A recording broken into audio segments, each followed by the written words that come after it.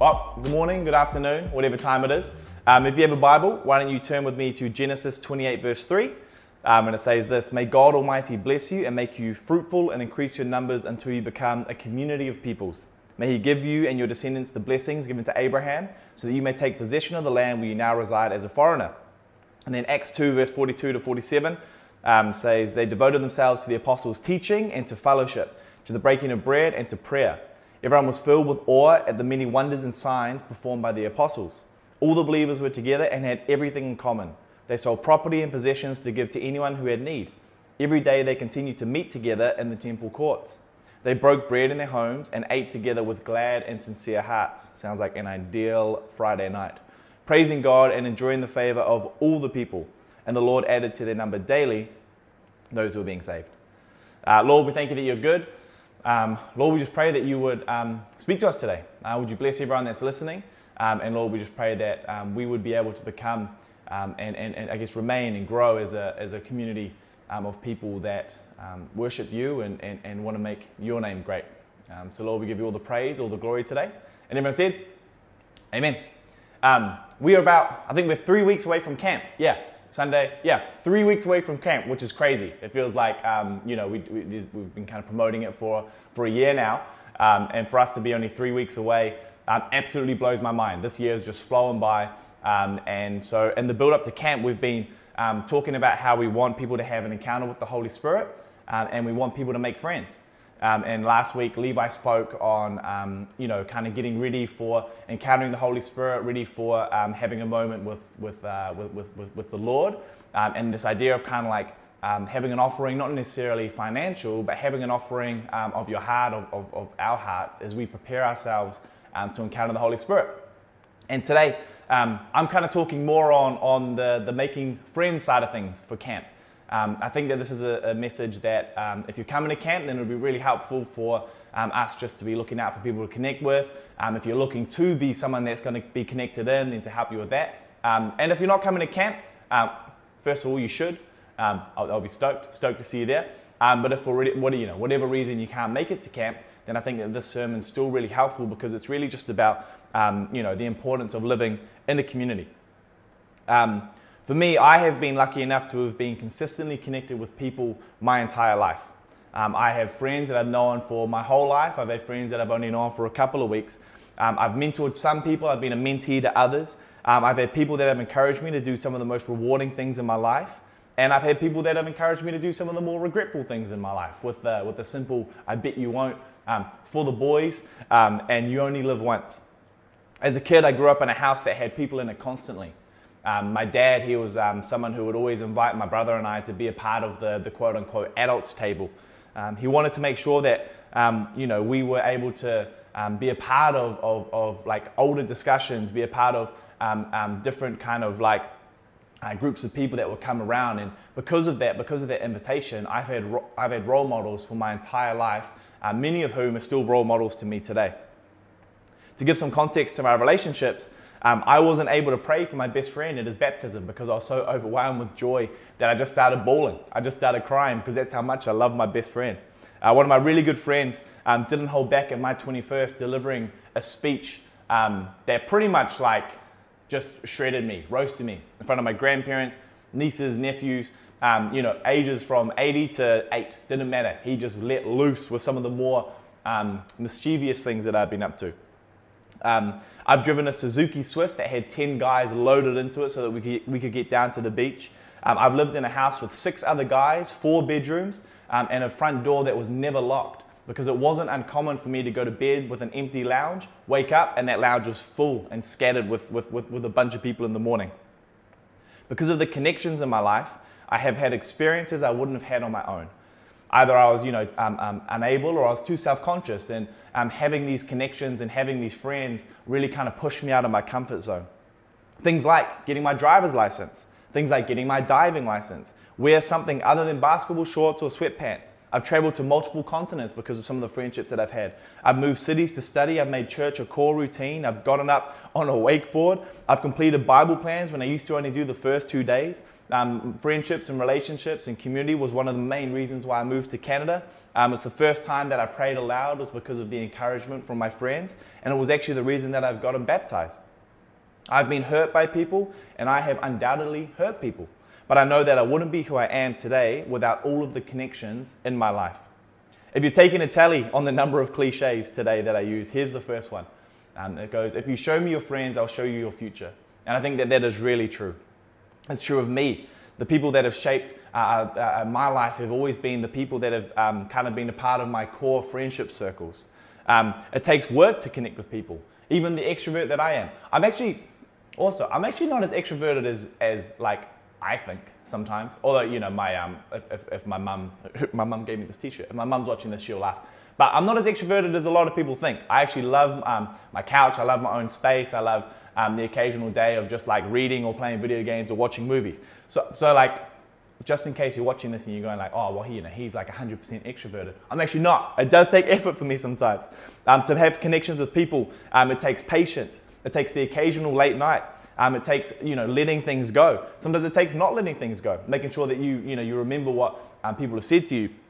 It requires doing things that I don't always want to do because I know that it's important to the people that I love. To boil it down, connections are messy, they're rewarding, they're hard work, but they're also crucial in growing personally and spiritually with our God. So that's what I'm talking to us today. I'm talking to us about the importance of connection, the importance of making friends. My goal today is that, we would be a community of peoples like the verse that we read at the beginning. There would be a group of people that would commit to having connections, commit to cliche number 2, doing life with others. That we would be, a group of people that would enjoy being in one another's presence. My first point today, if you were taking notes, is that God wants us connected. Let's look at Genesis 2, verses 18 to 22, and it says this. The Lord God said, "It is not good for the man to be alone. I will make a helper suitable for him."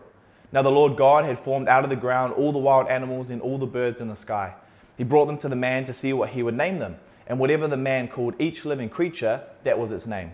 So the man gave names to all the livestock, the birds in the sky, and all the wild animals. But for Adam, no suitable helper was found. So the Lord God caused the man to fall into a deep sleep, and while he was sleeping, he took one of the man's ribs and then closed up the place with flesh. Then the Lord God made a woman from the rib he had taken out of the man, and he brought her to the man. We see here that Adam lived in a world, in the Garden of Eden. Adam had a lifestyle or a world that many of us are perhaps trying to achieve. He didn't live with drama. He had peace. He got to live naked. The Bible says that whatever the man called each living creature, that was its name. He had complete control. Obviously God had complete control. You know what I mean. Adam had a perfect environment and he got to walk with God. And yet God still said, it is not good for man to be alone. I read this as a reason to why perhaps Eve was created after Adam. And it made me laugh, so I thought I'd share it. It says, I think God wanted Adam to experience his incompleteness before Eve was created. It was like, Adam, don't forget this day. When she wants to paint the bedroom blue and you want gray, remember that being in control of that didn't get you anything. Learn to love her. Try the blue. I think for us, we don't want to look to sacrifice connection for more control and man-made peace over our lives. I understand that there are times when it is necessary, but God said it wasn't good for man to be alone, a man that lived in a perfect world where he had control. If it wasn't good for Adam to be alone, think how much worse it is for us to be living alone in an imperfect world. An isolated relationship with God isn't enough, I would argue, to sustain that relationship. I do believe that we can encounter God in our homes. I do believe we can encounter God in our cars. I do believe that we can encounter God in places other than just the four walls of a church. But I also do believe that sustaining that relationship cannot be done alone. Proverbs 18 verse 1 says, whoever isolates himself seeks his own desires. He breaks out against all sound judgment. 1 Corinthians 12 verse 14 says, for the body does not consist of one member, but of many. 1 Corinthians 12 verse 27, same chapter, a few verses down. Now you are the body of Christ, and each one of you is a part of it. Proverbs 27 verse 17, iron sharpens iron, just as one man sharpens another. I could go on, but there's a few verses that we'll save for later. Just in case my personal testimony hasn't convinced you that connections are important, and in case my interpretation of Genesis 2 hasn't convinced you, there was a study done by Lifeway Research. They surveyed over 2,018 to 24-year-olds, so that, that young adult range, that attended church regularly in their youth, and found that 1 in 3 no longer attended church. So these are people who, young adults who would have grown up, we can presume, in Christian families, attended church in their youth. However, 33% of them no longer attended church once they reached that 18 to 24 range. These are the 3 most common reasons. One of them is I moved to college and stopped attending church, or we can interpret that as I moved away from home and wasn't able to get connected into a new church. Church members seemed judgmental or hypocritical. I didn't feel connected to people at my church. Again, I moved away from home and wasn't able to get connected to a new church. Church members seemed judgmental or hypocritical. I didn't feel connected to people at my church. 2 of the reasons, 2 of the 3 of the primary reasons as to why these, Christian youths stopped going to church had to do with connection. Connection is so important for us to sustain our relationship with Christ. If you're looking to make, your relationship with Christ healthy and you're looking to encounter Him, again, you can do that in the privacy of your own home, at church, wherever it may be. But I do believe that in order to keep that alive, in order to make that a sustainable thing, that needs to be done with people. The next one that I've got is that, connections are important for our general well-being. Connections are important for us if we want to grow in our relationship with God. So my next point is this: commit to healthy connections. 1 Corinthians 5 verse 33 says, "Do not be deceived, bad company ruins good morals." So then what is a healthy community? I think the key here is trying to commit to that healthy community. For us, sometimes we can, I was actually talking to a guy maybe 2 weeks ago, and he's talking about how some of the more positive changes that he had made in his life. And he said that one of them was actually trying to be more selective or choose friends that are actually going to be able to have an impact in his life. And I thought that was a really cool thing to go through, I guess, because, and we'll actually get to this point later on, but I think that sometimes what can happen is that we just accept the friends that we've kind of just stumbled into. We accept the community that we've stumbled into, when in reality we see that the importance of having a good, good company. If bad company ruins good morals, then we can presume that good company enhances these good morals. So what is a healthy community? There's a Water's Edge Counseling. They recommend to ask 5 questions about whether or not the community that you belong to is healthy. The first question that they ask is this: is it authentic? A while ago, Chris preached a sermon on authentic worship. It was a great sermon. You can listen to it. You can go back and listen to it on Spotify, YouTube, whatever. But I'll just do kind of a bullet point of what he had to say. For him, he said that there were actions that we undertook that were worship, more than just singing. And he had a list of actions that also were included in worship. And these were singing, praying. I said other than singing, then the first one I said was singing. So they were singing, praying, preaching, giving, and communion. Once again, we have singing, praying, preaching, giving, and communion. Again, it was a great message, and he's saying that these were kind of like the actions that we can do as worship in our own lives. I think it's really cool. We looked at Acts, and we can have a look at it again to see that what made the first, the early church so successful. It says this: they devoted themselves to the apostles' teaching. The apostles' teaching, that's preaching, as Chris mentioned, is a form of worship, to fellowship, to the breaking of bread, and to prayer. Breaking of bread is communion. Everyone was filled with awe at the many wonders and signs performed by the apostles. All the believers were together and had everything in common. They sold property and possessions to give to anyone who had need. That's giving. Every day they continued to meet together in the temple courts. They broke bread in their homes and ate together with glad and sincere hearts, praising God and enjoying the favor of all people. A little bit of creative freedom, but we can assume that praising God is singing. And the Lord added to their number daily those who were being saved. So we see here that Chris's great sermon on authentic worship included preaching, communion, prayer, giving, and singing.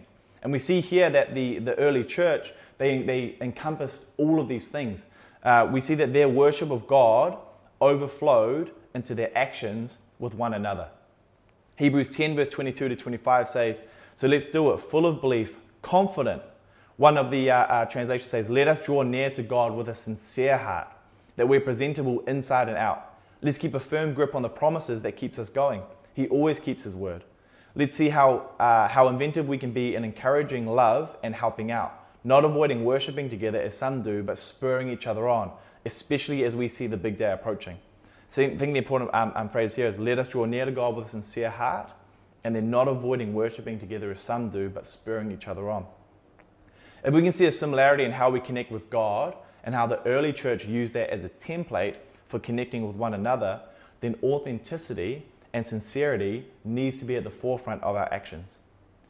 Authenticity has become a bit of a buzzword for this generation. Chris mentioned this in the sermon, but a study done by a company named, I think it's Oberlo, found that 86% of consumers were looking for authenticity when making a decision on which brands to purchase. 86%. Imagine how much more people are looking for authenticity when deciding who to befriend. If we know that one of the primary reasons people leave the church is because they feel that there is hypocrisy, well, what better way to counter that than by living authentically with one another? We're not dealing with a one-time purchase here, we're dealing with people. The next two questions that Waters Edge Counseling asks when trying to figure out if it's a healthy community, 2 and 3 are, is it inclusive? And 3 is it outward focused? Genesis 28 verse 3 says, may God Almighty bless you and make you fruitful and increase your numbers until you become a community of peoples. This is Isaac blessing Jacob. Part of this blessing was to become a community of peoples. It wasn't just, I understand there's a lot of things to do with the family heritage and becoming really a powerful family and thus a powerful nation. But it's actually just about becoming a community. It is outwardly focused. It's a blessing to be in connection with people, not a right. It's a blessing. It is not something that we should hold on to selfishly, but we should be looking for people we should be looking for people we can include in that blessing, extending our circles and loving others.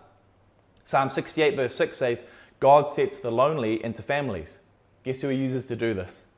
Romans 15 verse 5 to 6 says, may the God who gives endurance and encouragement, I love that, endurance and encouragement, give you the same attitude of mind towards each other that Christ Jesus had, so that with one mind and one voice, you may glorify the God and Father of our Lord Jesus Christ.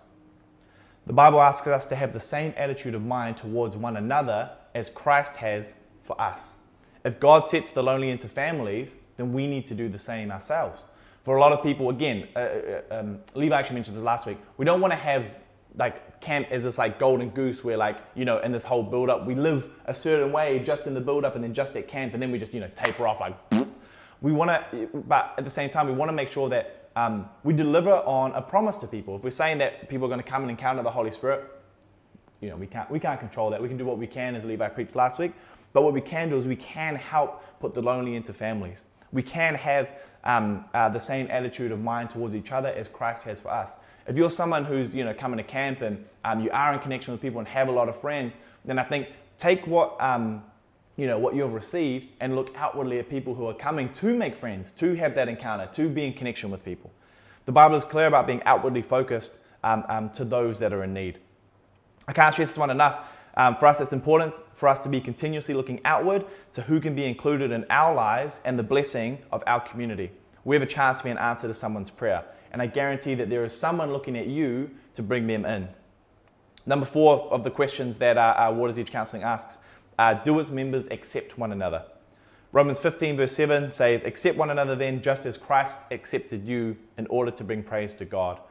If you're accepted by Christ, we must accept one another. John 15 verse 12 says, my command is this, love each other as I have loved you. And then James 5 verse 16 says, therefore confess your sins to each other and pray for each other so that you may be healed. The prayer of a righteous person is powerful and effective. I think for us, we need to remember that the Bible is still relevant today. In a world where people want acceptance and authenticity, we see that the Bible has been speaking on this for thousands and thousands and thousands of years. The Bible knows what it's talking about. It's like how Paul writes to Timothy to drink a little wine for your stomach, and then we find out years later, red wine is good for your gut. Science is just catching up to what the Bible has to say. Just like that little guys, wine's all good. For us, if we know that based on the study that we looked at earlier, if we know that people are leaving the church because of the lack of acceptance inside its buildings, imagine if these young adults and teenagers found a church that actually followed this teaching, The teaching that says to accept one another, the teaching that says to love one another, the teaching that says confess your sins to each other, and for that not to be a point of judgment, but rather actually a point of further acceptance. If we're in a small group, or if we're in a room, an intimate setting, and someone's confessing sins, I think sometimes we get it mixed up, right? Sometimes we go like, oh, you'll be like, someone will be like, oh, I'm dealing with this. You'll be like, oh man, I'm not, oh, thank God I'm not that person. Thank God I'm not, I'm not in a friendship with that person, or thank God, I'm not dealing with those kind of things. And I think that that's the opposite of what we should be doing. It says here, confess your sins to each other and pray for each other so that you may be healed.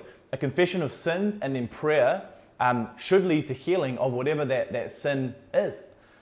I lost my place. I got excited about that idea of accepting people and confessing sins to one another. There we go. This is me speaking to me, not but hear this too. If we're tired, if we've had a bad week, if we're not in the mood, or for whatever reason, we're in one of those moods where people can just get rest or get wrecked. Remember Romans 15. We need to remember this. Accepting one another brings praise to God. If we can't do it for people, then we should at least be doing it for Him. The last question that they ask is, do as members support each other and hold each other accountable? Relationships are confrontational. Some of us need to be better at confrontation, and some of us need to be better at not looking for confrontation. It's a fine balance. A healthy relationship doesn't necessarily mean that we agree and that we get along at all times. I would actually argue that if there's a feeling of needing to agree, and if there's this feeling of walking on eggshells around people, I would make an argument that there's an element in which that relationship maybe is actually not healthy. Someone said this, I forgot who it was, but someone said that there's a difference between being a peacemaker and a peacekeeper. Sometimes in order to be a peacekeeper, we kind of just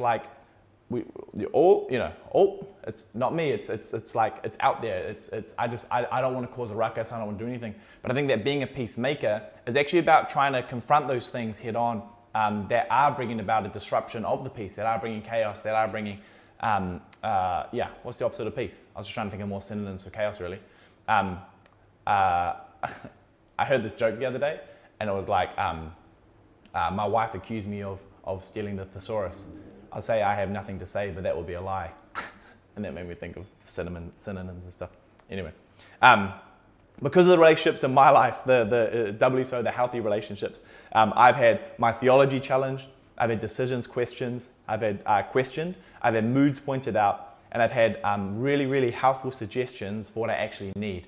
It's that, I want people that aren't always going to be the fun friend, but are going to be the good friend. People that are going to hit me up and be like, maybe you shouldn't do this, or maybe encourage me to get some early nights, all of those things, as well as the fun friends. And there's a good balance. I'm grateful that I have people in my life that love me, that call me out when I need it. A healthy community of people won't let you do things that are damaging to you without challenging it. So the next time someone wants to, I think there's a phrase here, admonish. That's the word. I should just back my notes. This is Colossians 3, verse 16 to 17. Let the message of Christ dwell among you richly as you teach and admonish one another with all wisdom through psalms, hymns, and songs from the Spirit, singing to God with gratitude in your hearts. And whatever you do, whether in word or deed, do it all in the name of the Lord Jesus, giving thanks to God the Father through Him. Key phrase here is admonishing one another with all wisdom. And I think also admonishing one another through the psalms, hymns, and songs from the Spirit. I think there's admonishing is to kind of bring about I think the definition is to bring about like a tough encouragement almost. But I think that there's like a difference between holding someone accountable and bringing judgment. And I think that for us, we want to make sure that we're admonishing one another rather than judging one another. The difference between judgment and accountability is this. Accountability is earnest, judgment is bitter. Accountability empowers, judgment disempowers. Accountability looks to provide constructive feedback. Judgment sounds more like, don't do what you just did. Accountability embraces the person for who they are. Judgment creates separation because of what they've done. Accountability enforces how far someone has come. Judgment focuses on how far someone has fallen. Accountability gives someone the means to change the outcome. Judgment sees the outcome as a foregone conclusion. Matthew 7, verse 1 to 2 says, do not judge or you too will be judged. For in the same way you judge others, you will be judged. And with the measure you use, it will be measured to you. I think if someone's trying to hold you accountable, we can't be so quick to claim that they're judging me. They're judging me for my decisions. We have to have a fine line in how we receive this as well as a fine line in how we give it.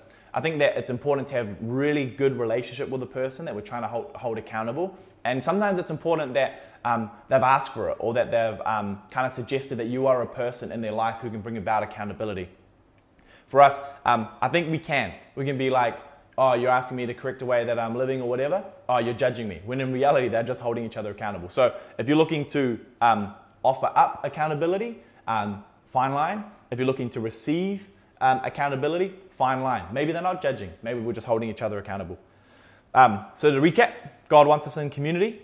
God wants us in a healthy community. And two, a healthy community is authentic, inclusive, outward focused, accepting, and holds each other accountable. So I guess my last point here is more like a challenge to like different groups of people. I think for those that have felt like you've tried to bring people into your life and you've tried to make friends, but perhaps there's like a wall or like a barrier or whatever it may be for whatever reason. I'm just going to throw out some bullet points here that might be like helpful. The next time that you're trying to like have people over or have kind of like some kind of social event. Great line here is focus on being interested, not interesting. I think sometimes we try to be the most interesting person in the room when in reality it's actually much better just to be interested in what other people are saying. Don't shut off when a topic you don't care about or a topic that's not you comes up.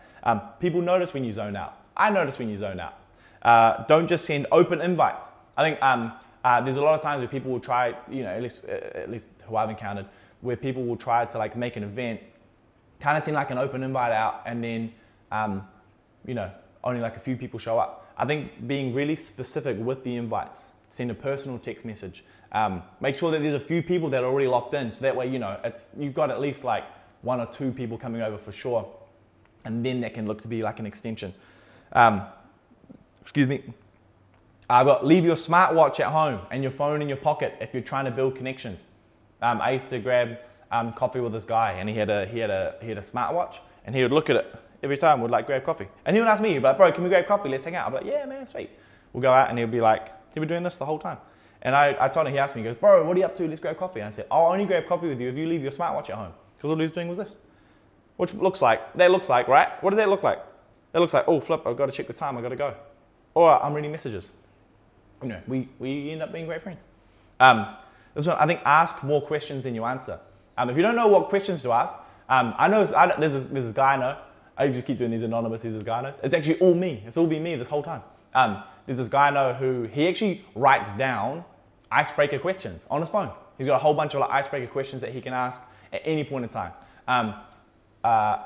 Tip though, most people love talking about movies. If they don't love talking about movies, TV shows. If they don't like talking about TV shows, maybe sport. If they don't like talking about sport, I don't know. Those are my 3. We can't be friends if you don't like talking about those 3 things. I think this one here is bust through social hierarchies. Sometimes we can wait, you'll be like, oh, that person hasn't asked me to hang out. They don't want to be my friend. When was the last time you asked them if they wanted to hang out? I think that sometimes if we think that there's like the social hierarchy in which there's only one way that this can go, where like the cooler person has to ask me to hang out, then that's actually just a one-way relationship, and that would be just super tiring. If you want to hang out with someone, just ask them. Ask them if they want to hang out, and if they're busy, they can't. Maybe they're actually just busy. You know what I mean? This one as well I've got here. Don't be discouraged by rejection. Keep inviting people. Keep making it happen. I think that consistency is key. And then I've got another one here, which is like, if you're at someone's house, just be helpful. Do dishes, bring something over, help with the cleanup. Then people will be like, oh, sick, I wanted this person over all the time. That was super easy. This is for people who are watching this who are parents, are looking to be mentors, are looking to be involved in the lives of some younger people. I'm going to read off a list of names that will mean nothing to you, but to me, they mean everything. Stephen and Sandra, Carl and Lauren, Pam and Brian, Nick and Kelly, Sean and Hannah, Roger and Beth, Philippa and Campbell, John and Abby. There's another cliche, but it takes a village to raise a child. I've never been a parent, believe it or not, but I have been a child, still am sometimes. And I can honestly tell you that having older people in my life has been one of the biggest blessings. I was that child that was raised by a village. Growing up, my parents had other couples over, other parents over, university students over, people only a few years older than me over, and kids my age that my parents forced me to be friends with. But I am so grateful for the varying demographics that my parents brought into my home, into our house, because they took the time to connect with others. Personally, I'm excited for the days when the kids of our church barge into my house unannounced, hungry, looking for food. I can't wait for the days that the teenagers or the young adults of our church stop off at my house in between school or whatever activity they have afterwards or in between classes. I love, really, I want to be a part of the village that helps raise the younger people in our church. And if you're a parent, or if you're someone who is like old. The other day I called 29 years old, but I'm 27, so I'm not actually that far off. If you're a parent or an oldie, can I encourage you to engage with people? Not necessarily just other families, but other couples, university students, youth, people in the church that are looking at you to figure out how to parent, how to host, and most importantly, how to be a Christian. This is 1 Peter 5, verse 1-5, and it says, and now a word to you who are elders in the church. Skipping down a bit. I too am an elder and witness to the sufferings of Christ, and I too will share in his glory when it is revealed to the whole world. As a fellow elder, I appeal to you, care for the flock that God has entrusted to you. Watch over it willingly, not grudgingly, not for what you will get out of it, but because you are eager to serve God. Don't lord it over the people assigned to your care, but lead them by your own good example. And when the great shepherd appears, you will receive a crown of never-ending glory and honor. In the same way, you who are younger must accept the authority of the elders. And all of you, dress yourselves in humility as you relate to one another. I know it uses the word elder, and I don't want to dismiss the significance of that word in the text. But if I can just take a little bit of creative freedom and propose the scripture to those who are more mature than some of the rest of us. I don't know anything about anything. I really don't. I want more mentors. I have mentors, but I will selfishly and happily accept more mentors if anyone is willing. So I can only imagine that there are other people in our church, there are going to be other people at camp, there's going to be other people in your life that are also looking for mentorship from you too. I was lucky enough to have a conversation with one of the parents in our church the other day about the importance of traditions and what they do with their kids.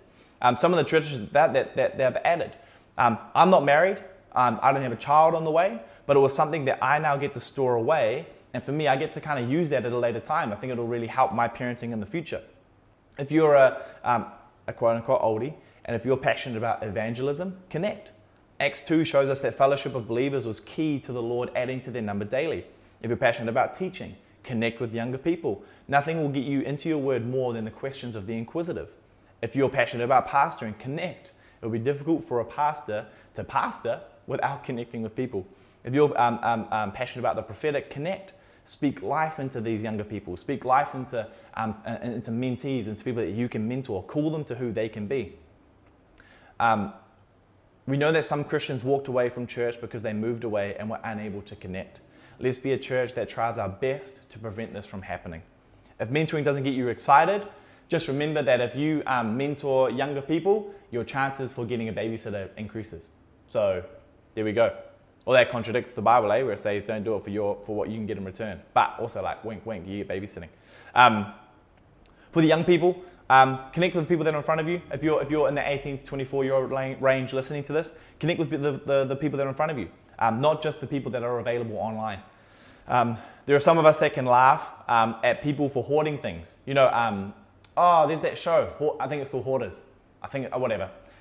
Where they go into a room or whatever, or into someone's house, and they just have boxes and boxes and boxes of stuff, and we find that hilarious and really funny.